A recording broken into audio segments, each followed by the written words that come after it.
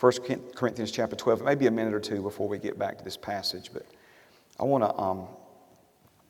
to talk to you about some things, if I could, right quick, that are related. Amen. Sometimes we, sit in a service, hear a sermon, and, it may seem to speak directly to you. There may be parts of it that you don't fully understand in the moment. Maybe words you've never heard before. Concepts you've never heard before, especially if you're just newly born again. I know we had a lot of brothers born again Thursday night at the Foundry, and so some of this may just be all brand new. I mean, it's like, what in the world have I got myself into here, And, the first thing is just take a deep breath, because your Heavenly Father is eternally committed to you. And He has a whole new way of life for all of us to live and experience.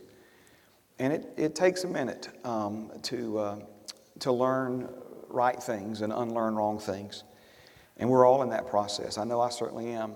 I'm thankful for everything that I've learned from, attending church, in my lifetime. But some of the things I learned in the early days were not necessarily right, and so you have to unlearn those things. But I wrote this. Matter of fact, let me get over to it. I wrote this a while back, and if this sounds a little sappy, just stay with me, okay? I'm gonna explain it to you. All right. It goes like this. It says, we have a need, N-E-E-D, a need that is not being met. We don't fully understand what that need is, but we are aware of the discomfort and the dissatisfaction that it creates in our lives. If you are physically hungry, like need some food, hadn't had anything to eat in a few hours, what have you, you know what that feels like.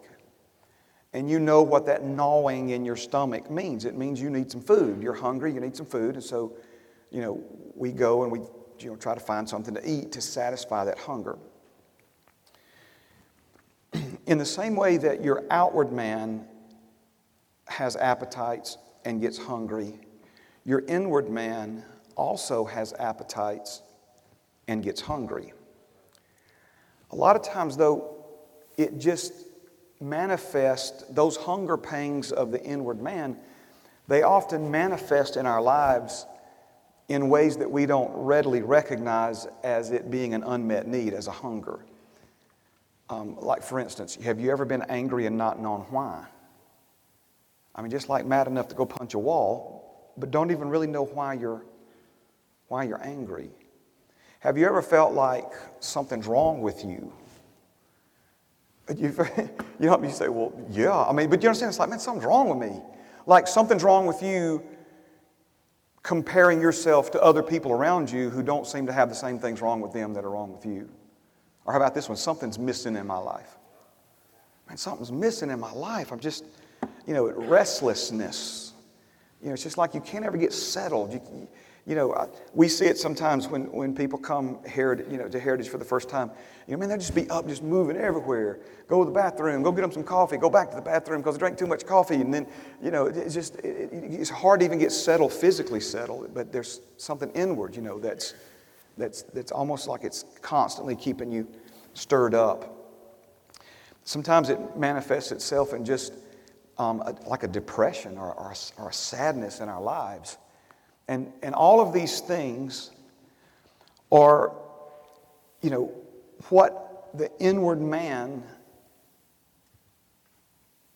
is craving, or it's hunger pains, if you will, of this unmet need inside of us.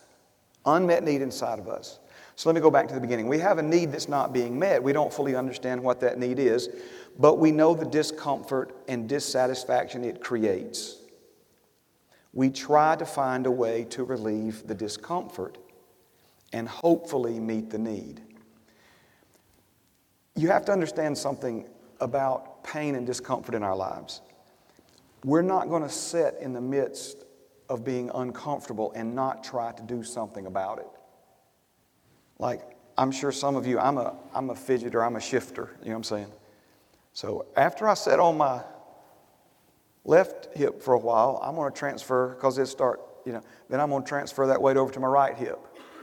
And if this leg starts to cramp up, then I'm going to cross it. But after that one goes to sleep from being crossed, I'll put it down and I'll cross this one. In other words, from something as simple as that to major things in our lives, if there's discomfort, we're going to be driven to try to find relief for that discomfort. But remember, this is a need that we really don't understand, but are aware of its existence. So we try to find a way to relieve the discomfort and hopefully meet the need.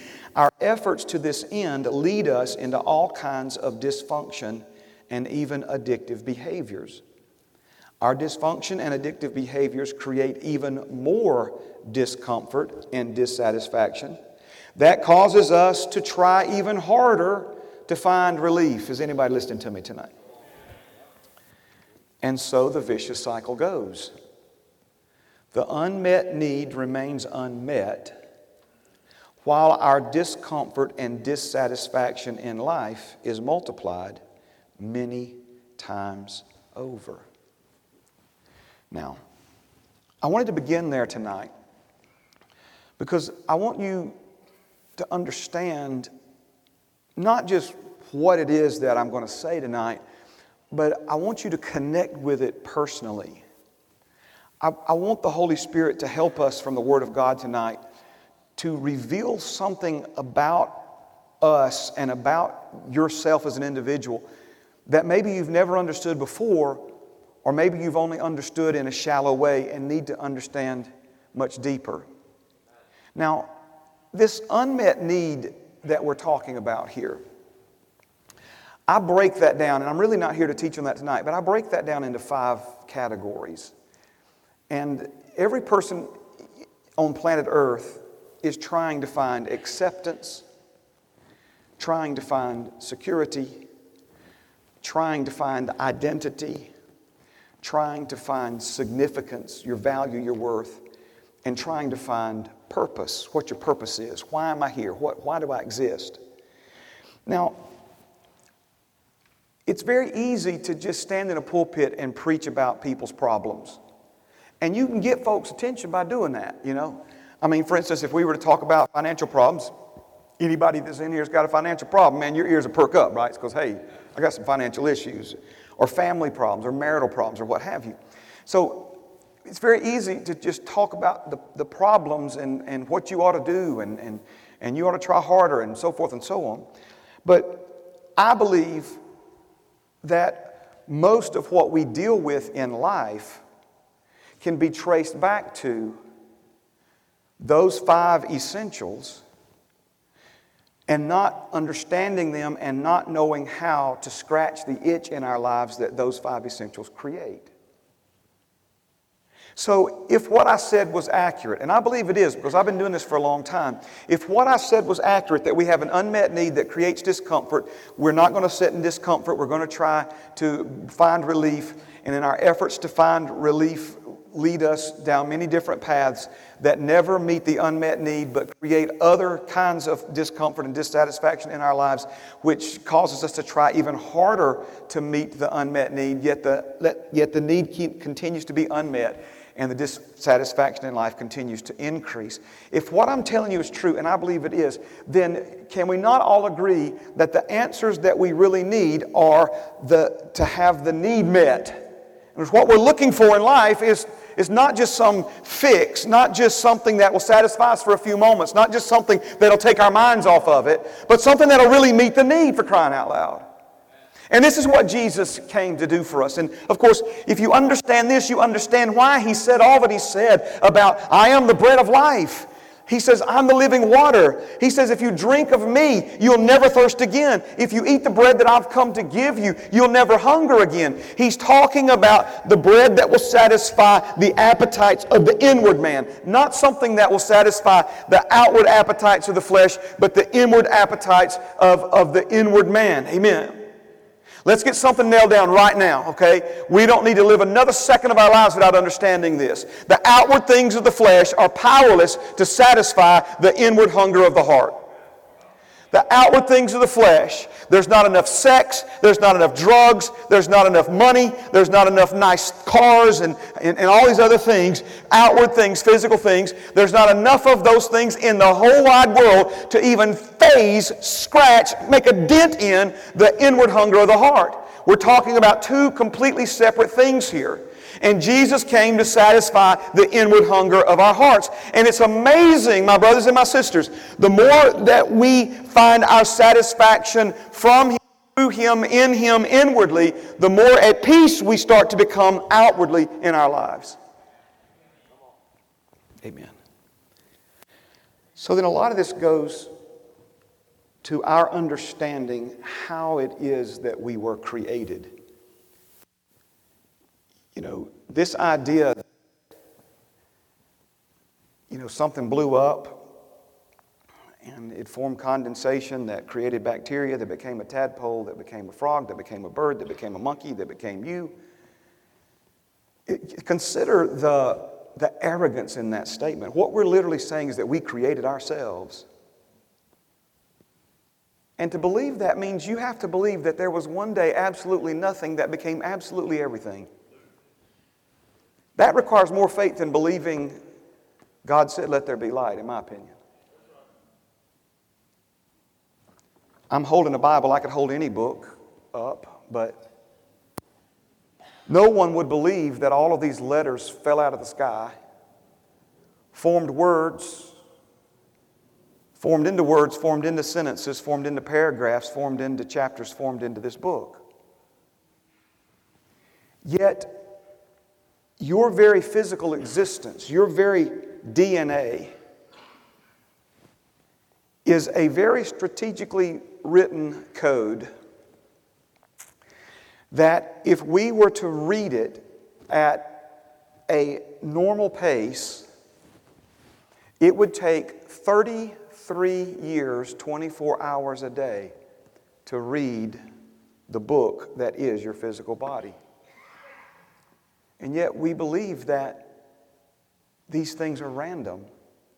We believe the world, again, they're just deliberately trying to deny that there is a God because it's a convenient truth, right? If there is no God, then there's nobody to answer to in the end.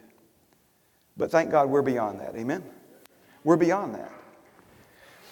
So we were created. We were created by God. We were created by God for a purpose. The Bible says He knew you before He ever created you. He assigned a destiny to your life before you were ever formed in your mother's womb. You have an enemy who's tried very hard to keep you from ever understanding that destiny, from ever finding the truth about who you are and why you are and exactly what your worth and value is. And so it's these things. I know sometimes we come in here and we just preach sermons about this stuff and people hear it and take notes and say something about it, but I'm wanting you to see the bigger picture. Now, in Genesis, it says that it's not good for us to be alone. Amen. And anyone who says, "I like being alone," has never truly been lonely. So if you've ever been lonely, then you know there's few things in life that are worse than being lonely. We said this morning that outside of capital punishment, the harshest punishment that our government has to give to a person is solitary confinement. We were not created by God to be alone. We were hardwired to have fellowship with Him. We were hardwired to be in fellowship with other people, with other human beings. Now, listen to me very carefully, okay? Sometimes we don't understand that. We don't recognize that. We know that we're drawn to people. We know that some people we enjoy their company, other people we don't.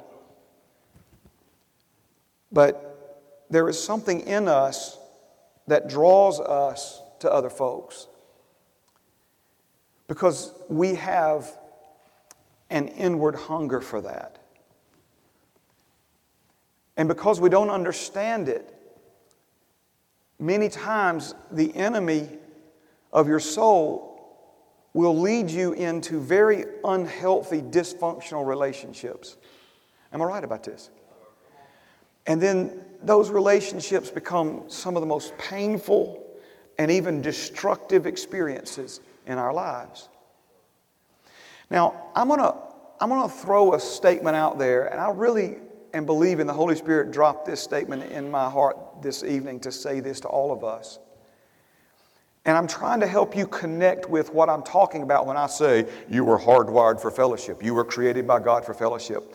Because that may just be words that go in one ear and out the other, even though we all pursue fellowship, enjoy fellowship when it's healthy, and have experienced the negative effects of unhealthy connections and fellowships in our lives. But let's go back to the statement. The statement is simply this: we desire to be a part of something bigger than ourselves.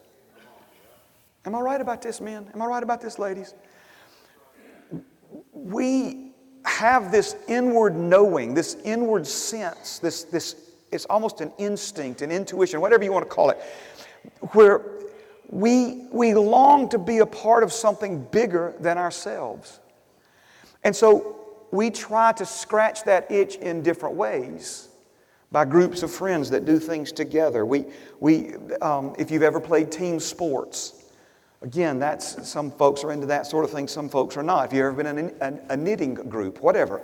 We try to connect ourselves. Why do you think social organizations and all these different things, the Key Club, the Rotary Club, what's those things? You know what I'm saying? All these different associations and events and charitable organizations and this and that and what have you. Again, it taps into this part of us that longs to be connected with something bigger than ourselves. It's because you were hardwired for that. You were created for that. You were designed for that. And all of that is included and, of course, unfolded throughout Scripture. But it all began with that simple statement from God to Adam in Genesis chapter 2 when He said to him, Adam, it is not good for you to be alone, because he wasn't created to be alone. He was created to be in fellowship with God and with other people. Now, this morning we began to work our way through some verses. I introduced them to you. I want to get back to them tonight in the time that we have remaining. And these verses are found in 1 Corinthians chapter 12. I want to begin in verse number 12 again, if I could. 1 Corinthians chapter 12, verse 12. For those of you who don't have a Bible, I'm going to put them up on the screen. And if you'll notice, I'm reading these from the Passion Translation. So this is going to read a little bit different from the New King James, which is what we normally look at while we're together. Are you getting anything out of this? Oh, praise God. Ignorance on our part, ignorance is not fight. I'm not cussing you. Listen to me, please. Ignorance means you don't know. And if you don't know, you don't know. But here's the thing. When we are ignorant, it gives our enemy an advantage over us. When we don't understand how it is that God created us and what He created us for and what we've been hardwired to do and how He intended for us to exist, when no one ever explains that to us, we are left to try to make it up as we go along. And we become very vulnerable to the enemy's lies. We become very vulnerable to his gentle nudges and suggestions. Well, you ought to try this. Looks like that's working for this person. Why, they found some peace doing these things and what have you. And we become very impressionable. We become very vulnerable. We become almost sitting ducks for the enemy to just pick us off. But the more we begin to understand that we were created by God for a purpose, the more we begin to understand that God created us and designed us for a specific way of life. And as we begin to understand these things and the ways that God intended for us to live and the things that He intended for us to be connected with and involved in, and we begin to pursue those things, it is amazing how our lives begin to change for the better. And how truth enables us to live in the freedom that we've already become and that we've already been given. So here we go. Verse number 12. Just as the human body is one, though it has many parts that together form one body, so too is Christ. For by one Spirit we all were immersed and mingled into one single body, and no matter our status, whether we are Jews or non-Jews, oppressed or free, we are all privileged to drink deeply of the same Holy Spirit.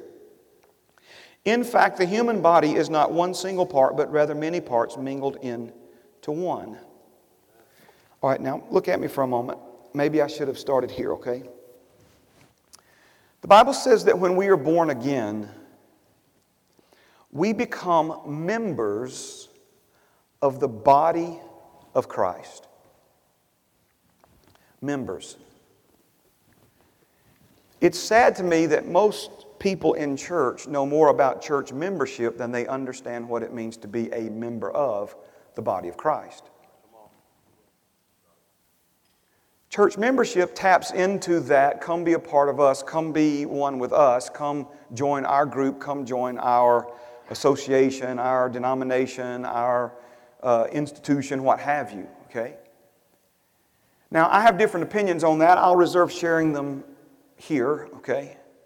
But for the record, the Bible does not teach church membership. The Bible teaches becoming a member of the body of Christ. Now, in case you think I'm saying the same thing, I'm not, and let me explain, okay? My thumb is a member of my body. It is a part of the whole. It is an integral part, an integrated part of the whole, right? So, the Bible says things like this: you are the body of Christ and a member individually. You are the body of Christ, and we are individually members of one another. You see, the relationship that my thumb has with my knee is that they are members of the same body. They don't have the same function, but they are a part of the same body. So when we were born again, we became members of the body of Christ. Jesus is the head of the body, and we are members of His body. That is not a figurative, that is not a metaphor. You know what I'm saying? It is literal. You are literally a member of the body of Christ. And we see this when He got Saul's attention. Saul was persecuting Christians. Saul was arresting Christians. Saul was even overseeing the execution of Christians. And Jesus got his attention on the road to Damascus. And he says, "Who are you, Lord?" And Jesus says to him, "Why are you persecuting me?" Not, why are you persecuting my followers? Not, why are you persecuting those who have joined the church? Not, why are you persecuting those who have been saved? But why are you persecuting me? So, do you understand why every human being on planet Earth has this desire to be a part of something bigger than themselves? It's because we were created to be a part of the body of Christ. We were created to be a part of who He is and to become literally one with Him. Let's start at 14 again. In fact, the human body is not one single part, but rather many parts mingled into one. So if the foot were to say, "Since I'm not a hand, I'm not a part of the body," it's forgetting that it is still a vital part of the body. And if the ear were to say, "Since I'm not an eye, I'm not really part of the body," it is forgetting that it is still an important part of the body. Let me stop here for a minute. I'm going to give us a side note here. I'm not sure I've ever preached this before, but I'm fixing to say it right now, okay? I've been asked many times over the years about someone who gets born again. And, you know, some folks believe that you get born again if you commit sin, you lose your salvation. The Bible doesn't teach that, so whoever taught you that taught you wrong. And I'm not trying to be blunt about it. I'm just telling you they taught you wrong. But there are some folks who say, well, what if somebody renounces Christ? What if somebody says, "I was born again when I was little, but I know different now. I've become more intelligent now." You know, it happens to a lot of people. They get saved when they're young. They get out in the world. They become disillusioned, or they go to some university, some secular university, with some biology professor that's, you know, teaching evolution in a way that it shouldn't be taught, what have you, you know. And so so in other words, they renounce Christ. And obviously, I don't believe that if someone renounces Christ, that means they're no longer saved. And I was asking the Lord about it one day. Somebody asked me, and I said, "Lord, I don't mind telling them that I believe they're still saved, but could you show me in the Scriptures?" And He took me to this verse right here. He said if a foot in the body of Christ says it's no longer a part of the body of Christ, it doesn't mean that it's no longer part of the body of Christ. Right? If my thumb lost its mind and said, I'm no longer a member of this body, well, the rest of my body would look at it and laugh at it. It's like, yeah, you are, dude. I don't know what's got you so confused. I don't know if you hit your head on something. I don't know what's going on. Maybe, you understand. But yes, you are. So even if someone renounces, even if somebody says, I am no longer saved, I am no longer a member of the body of Christ, yes, you are. You're just confused. If you weren't confused, you'd never be saying something so crazy. All right? So he says, verse 17, think of it this way. If the whole body were just an eyeball, how could it hear sounds? And if the whole body were just an ear, how could it smell different fragrances? But God has carefully designed each member and placed it in the body to function as He desires.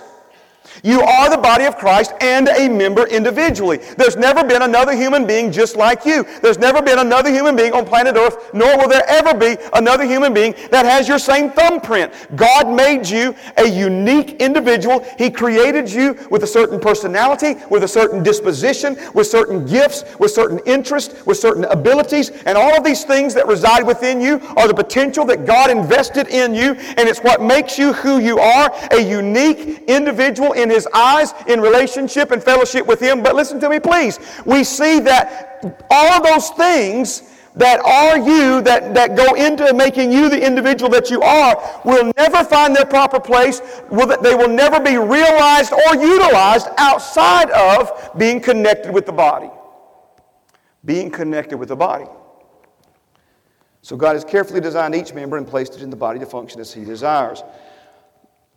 A diversity is required, for if the body consisted of one single part, there wouldn't be a body at all. So now we see that there are many differing parts and functions, but one body. It would be wrong for the eye to say to the hand, I don't need you. And equally wrong if the head said to the foot, I don't need you. I got to come down here, all right?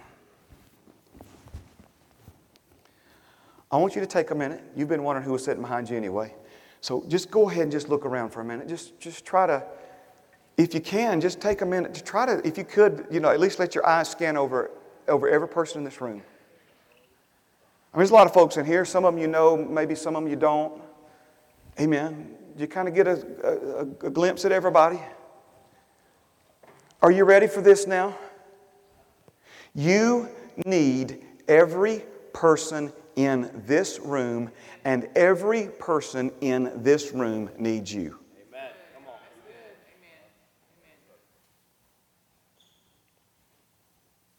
You say, well, they may not be like me, Pastor Mark. That's the point.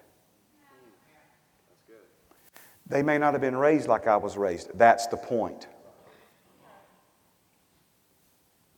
They may not see things the same way I see them. That's the point.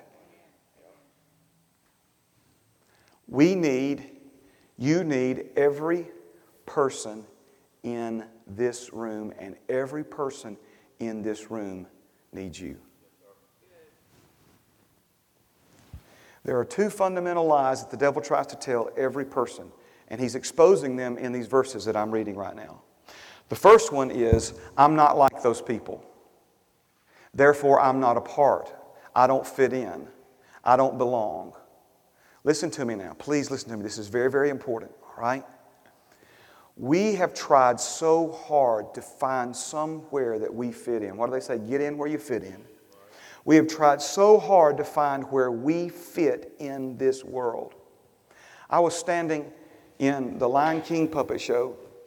I shared this. I hadn't shared this in a long time. I shared this last Monday morning. I was standing there with a little Lion King puppet singing about trying to find his place in the world. And I was crying uncontrollably because I knew that I thought I had achieved the dream of my life, the goal of my life, which was to be in a full-time ministry, and I still hadn't found where I fit in. I still hadn't found my place. Amen.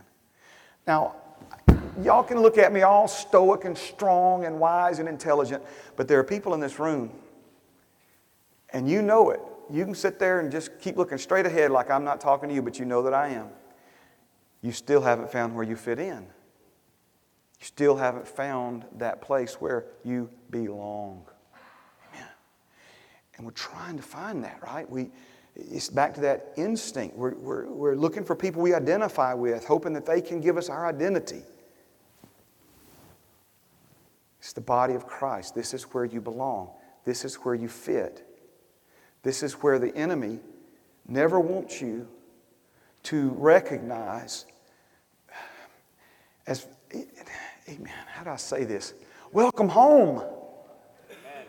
Well, and I'm not talking about this building. I'm not talking about just the portion of the body of Christ that meets here. My friend Jim, talking about maybe going back to Florida one day for too much longer. You know, I'm like, man, pray about that, Jim. I like you being around here, brother, you know. But I'm not talking about heritage. I'm talking about the body of Christ. Welcome home. It's what you've been looking for. It's what you've been trying to find. But now it's a different kind of resistance now, right? Because the enemy is trying to keep you from ever feeling like you're a part, ever feeling like you belong. And so one of the ways that he does that is when we compare ourselves to other people. They don't look like me. You know, one of the things that I think the Lord has done so beautifully here at Heritage over the years is that we have all kinds of different folks that enjoy one another's company. In other words, I've seen men in three-piece suits and men in shorts and flip-flops on Sunday morning love one another and go have lunch together. Are you understand what I'm saying? In other words, it's so sad to me that in so many churches, you know, you can't be who God created you to be. Are you following what I'm saying here? That if you've had certain problems or issues, or, you know, God forbid you've got tattoos or something along those lines. You know what I'm saying? But God made us all different. He created us with different interests and different personalities. My friend, that is not a weakness unless we allow the enemy to use those differences to divide us. Amen. Thank God. Thank God. So, we all have different role to play, so to speak. We all have a different function, but it's still one body. It would be wrong for the eye to say to the hand, I don't need you, and equally wrong if the head said to the foot, I don't need you. So the two lies are this. The first lie is, I'm not like those people. I don't fit in down there. You know, I'm different from them. And so therefore, we allow that lie to separate us from the body of Christ. The other one is, I don't need those people. I don't need those people. Now, I've tried to be gentle and easy. There's nothing worse than a fussing preacher. And I don't ever want to be a fusser. You understand what I mean by a fusser? I'm not here to fuss at you, all right? And I do want to encourage you, though, that church and coming to church is more than just what you can get out of it. It's more than what you can get out of it, right? It's what you have to add and bring to the body of Christ. Verse 22, in fact, the weaker our parts, the more vital and essential they are. The body parts we think are less honorable, we treat with greater respect. And the body parts that need to be covered in public, we treat with propriety and clothe them. But some of our body parts don't require as much attention. Instead, God has mingled the body parts together, giving greater honor to the lesser members who lacked it. He has done this intentionally so that every member would look after the others with mutual concern, so that there will be no division in the body. In that way, whatever happens to one member happens to all. If one suffers, everyone suffers. If one is honored, everyone rejoices. The subheading in this next section is one body with different gifts, and it says this: you are the body of the Anointed One, and each of you is a unique and vital part of it. You are the body of Christ, body of the Anointed One, and each of you is a unique and vital part of it. I'll finish here. Amen.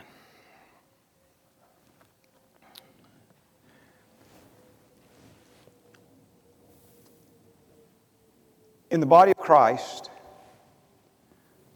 things function by faith. Okay? And faith works like this.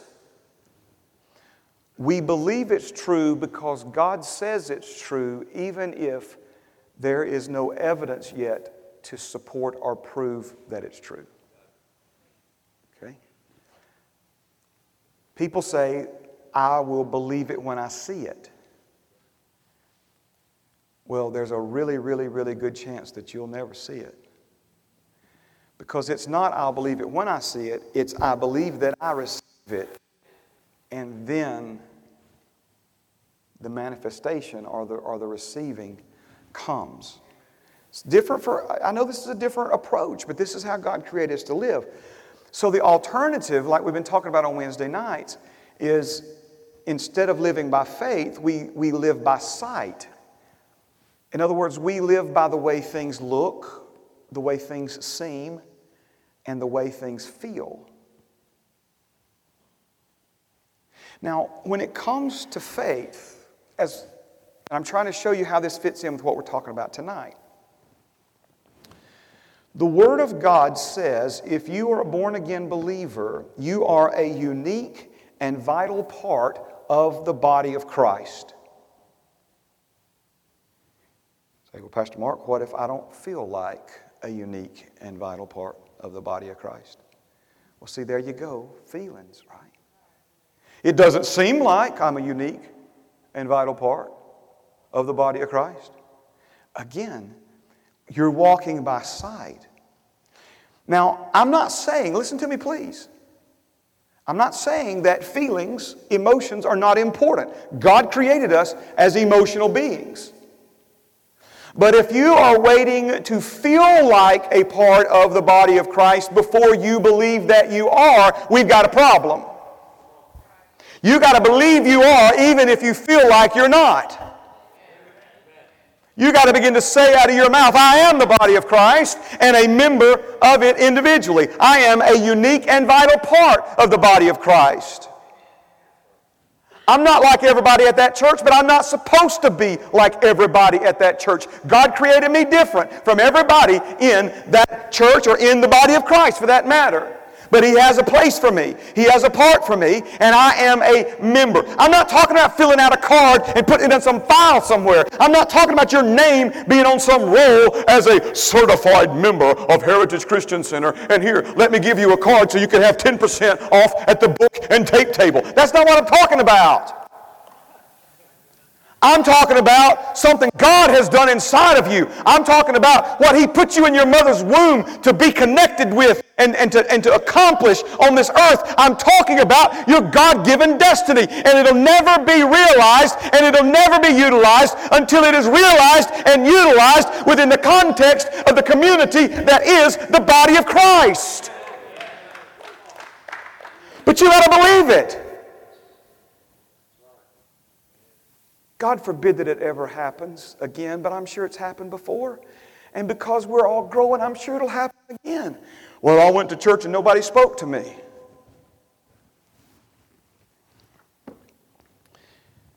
You are a unique and vital part of the body of Christ. I'm not making excuses for us, but I have not thought about my spleen today until right now.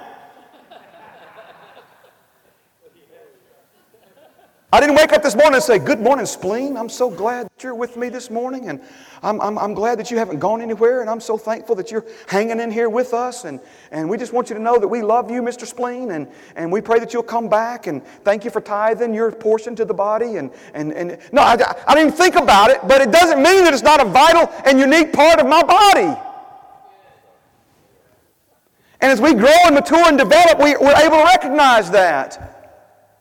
We all need pats on the back. We all need thank yous. We all need encouragement and being built up by other members of the body of Christ. But listen, whether it happens or not, it doesn't change the truth that you are a unique and vital part of the body of Christ. Thank God my spleen don't quit working just because, sleep in on a Sunday just because I didn't think to say something howdy to it or something. You understand what I'm saying?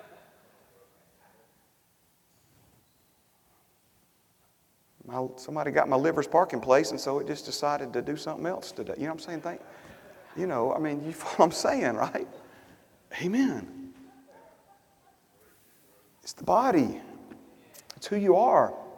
And the devil's going to try to keep you from ever connecting, because you will discover things about yourself connected to the body that you cannot and will not discover any other place, any other way. Amen. Stand with me. Praise God.